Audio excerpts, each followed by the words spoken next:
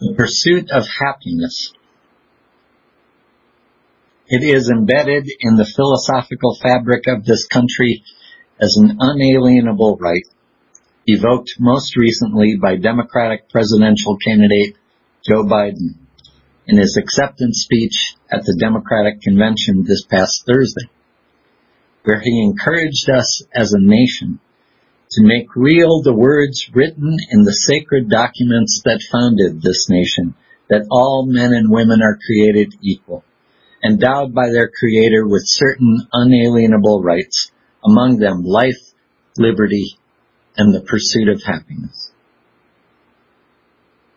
And just prior to those words, he shared something that often shows up in recipes for happiness as he spoke to people who were grieving the loss of loved ones at this time, by sharing insights from his own experiences.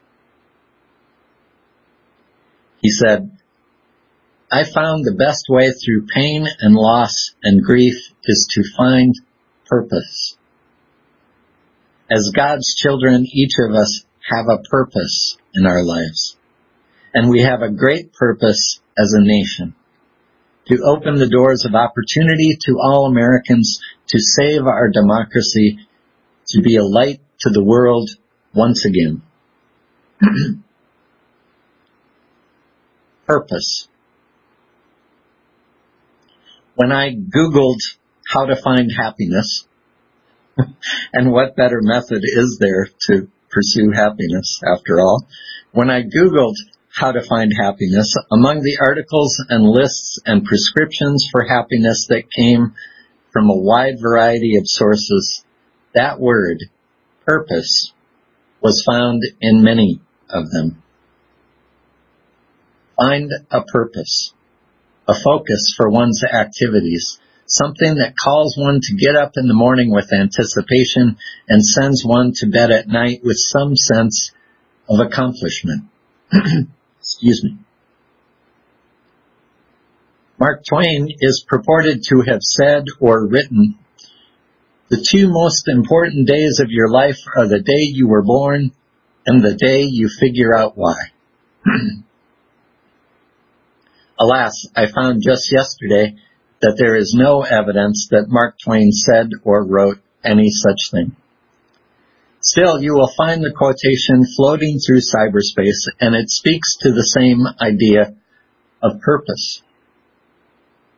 In talking about it at the congregational check-in this past week, and I'm going to pause here for a promotional note about our congregational check-ins every Friday at 2 p.m., where all sorts of fascinating conversations happen, and you have the opportunity to connect with other members and friends who log on. In this same Zoom room, information available in weekly news and on our homepage. And now we return to the sermon. In reflecting on this quotation at the congregational check-in, we came to the conclusion that few of us had an experience of finding our why once and for all on a particular day, the day you figure out why. Rather, for me, it has been an ongoing process of finding and losing and rediscovering and reimagining purpose or focus or meaning, as my very understanding of purpose or focus or meaning is also changing and forming and reforming. Ministry, for example, has most definitely offered me a compelling purpose in my life. It calls me to vigorously and consistently engage what skills and interests I have. It challenges me in areas where I can grow as a person and in relationship with others. It provides me with tasks that, most days, feel like they make a difference. And yet, I'm not sure that I would say unequivocally that it is my why I was born, why I am here. Those kinds of why questions and statements lead me to think that someone or something else has decided my why, that my why is predetermined, as certainly I could not have decided the reason for which I was to be born. That my why was decided somewhere outside of myself, and that I am charged with finding it like a treasure hunt. And that pattern of thought feels like it can end up being restrictive in ways that it is not meant to be. I also cannot say, this is where I'm supposed to be. Or, more accurately, the few times I have said that, I feel a slight disconnect within me. And it's not because I don't fully enjoy being here right now in this moment doing what I am doing, but because I am not sure what supposed to means in that sentence. Who or what is doing the supposing? Supposed to be here according to what plan? For me, this goes well beyond debates of theism or atheism or pantheism, God or goddess or great spirit or universe, and has more to do with the flexibility that life seems to offer and to require. Or maybe it's just that being a fan of science fiction, I am far too fond of reading about alternate realities and alternate histories to restrict myself to a single supposed to. It feels like life is made up of this amazing, untamable, complex amalgamation of intention and risk and chance and circumstance and moments that seem like nothing special, but that send one in a direction that changes most everything, and great decisions that feel like they will change everything, yet send one back to well-worn routines and patterns, so that so much hinges on things we can't predict and could never control. And things might be so different if this or that or the other hadn't sent one in this particular direction. And I would like to think that if that had happened, or if it indeed is happening in an alternate reality, that you or I had traveled or are traveling down another stream of possibility that we would still be able to discover, to create meaning or purpose wherever we happen to end up, instead of bemoaning the disheartening realization that this is not where we are supposed to be.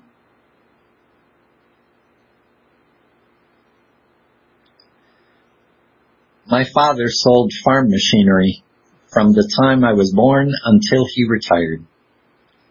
This was how he supported our family, along with my mother selling Fuller Brush and Parents Magazine, and eventually working as a home health aide. My father, by all accounts, was a really good salesman. My father did not enjoy being a salesman. He was a child of the Depression, born in 1920, growing up in a rural area in Iowa to a poor family. When he came home from serving in World War II, he met my mother. They were both selling magazines. And he went on to work many jobs as a salesman of fly swatters and of seeds and of hog trailers and of dirt movers throughout the rest of his working life. He did not enjoy it. It was what was available, and his primary purpose was to support his family. It was not the career he would have chosen. It did not supply meaning or purpose outside of the financial support of his home and family. He would have loved to work in a repair shop of some sort. He enjoyed fixing clocks and lights and cars and small machinery of any kind. He loved to explore the intricacies of how things worked, how they failed, and how they could be restored. I remember him telling me that it was important to find work that I loved, that gave me some sense of satisfaction, that felt like it fit. That is much more important, he said, than how much it pays. As long as you can support yourself and your family, he added. He was a practical man. But I took that message to heart. Find something you love to do. Something that uses what you have to give. Something that feels meaningful. And I realized that I am privileged to have the choices and opportunities that were available to me. I realized that part of the reason that he worked at what he did, which was not what he would have chosen to do, was to provide me with a more expansive choice than he had. You see, those phrases we hear all the time, follow your heart, find your purpose, do work that is meaningful, they can unintentionally assume a certain amount of privilege. Most people must negotiate that in creative and sometimes confounding ways, and luckily, humans have the capability throughout our lives to engage a multitude of whys. Why are we here in whatever circumstances we may encounter? My father might have agreed, looking at his work life, with the statement that he was not where he was supposed to be, as he was clear that the work of sales did not engage his talents or his interests in ways that were satisfying or meaningful. But it would hardly have helped to dwell on a purpose unfulfilled. Or someone may have said that indeed he was where he was supposed to be, which would have been just as unhelpful, as he felt and was honest about the disconnection between the work he had and the work he would have chosen in that alternate life stream, which would have engaged him fully, which would have made him feel like he was contributing the talents that he held. I suspect that he found whys throughout his life, even as he mourned this unfulfilled purpose. He found whys in his faith and in his family and in fixing the many broken things my mother would bring back from the houses of the people she worked for, and in studying the Bible with my mother, just the two of them, and in helping neighbors, and in ways that will never now be known to me, as he died almost 20 years ago. This is only to say that when we talk about meaning and purpose, often we speak of great realizations, big dreams, all-consuming work, finding our purpose as if we had but one, learning what we were born to do. And I get that, in a way. It is a profound and powerful experience to feel called to use the talents and interests and passions we have in service to others, participating in the great work that calls us all to honor our inherent interconnectedness. I don't mean to hold us back from this great work, from misplaced humility or lack of confidence. Quite the contrary. I am just saying that sometimes the purpose I find, the why that I need, is not on as grand a scale.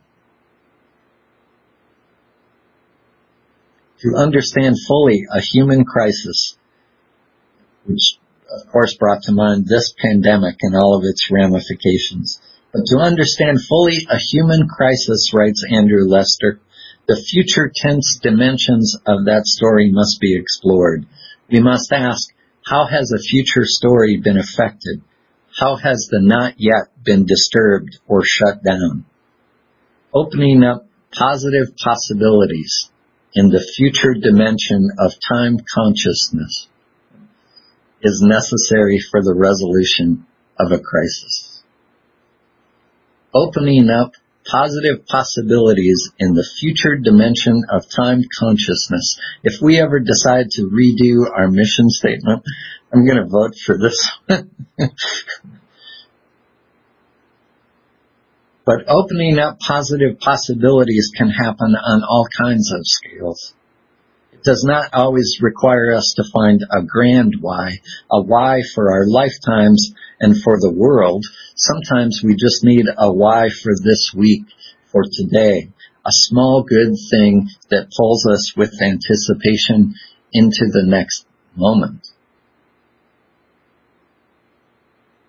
If we have our own why in life, we shall get along with almost any how wrote philosopher Friedrich Nietzsche. This one shows up in many places on the web too, in a variety of alternate versions, but Nietzsche did apparently write this one in his book Twilight of the Gods.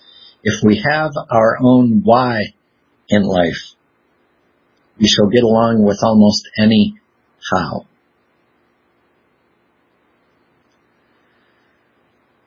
We are all wrestling with the hows, right? How do we adapt to this new reality?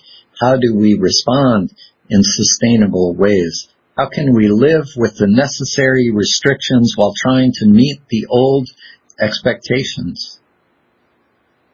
We may indeed get along with almost any how, but it's not easy. So may we cherish the whys wherever we find them, be they big or small. May we have moments to savor the unlikely and wondrous fact of our very existence, even amid all the sorrows, frustrations, and loss. May we experience the blessing of Andrew Lester's description of authenticity, being realistic about the past, expectant about the future, actively engaged in the present, and as a result, hopeful. Hopeful.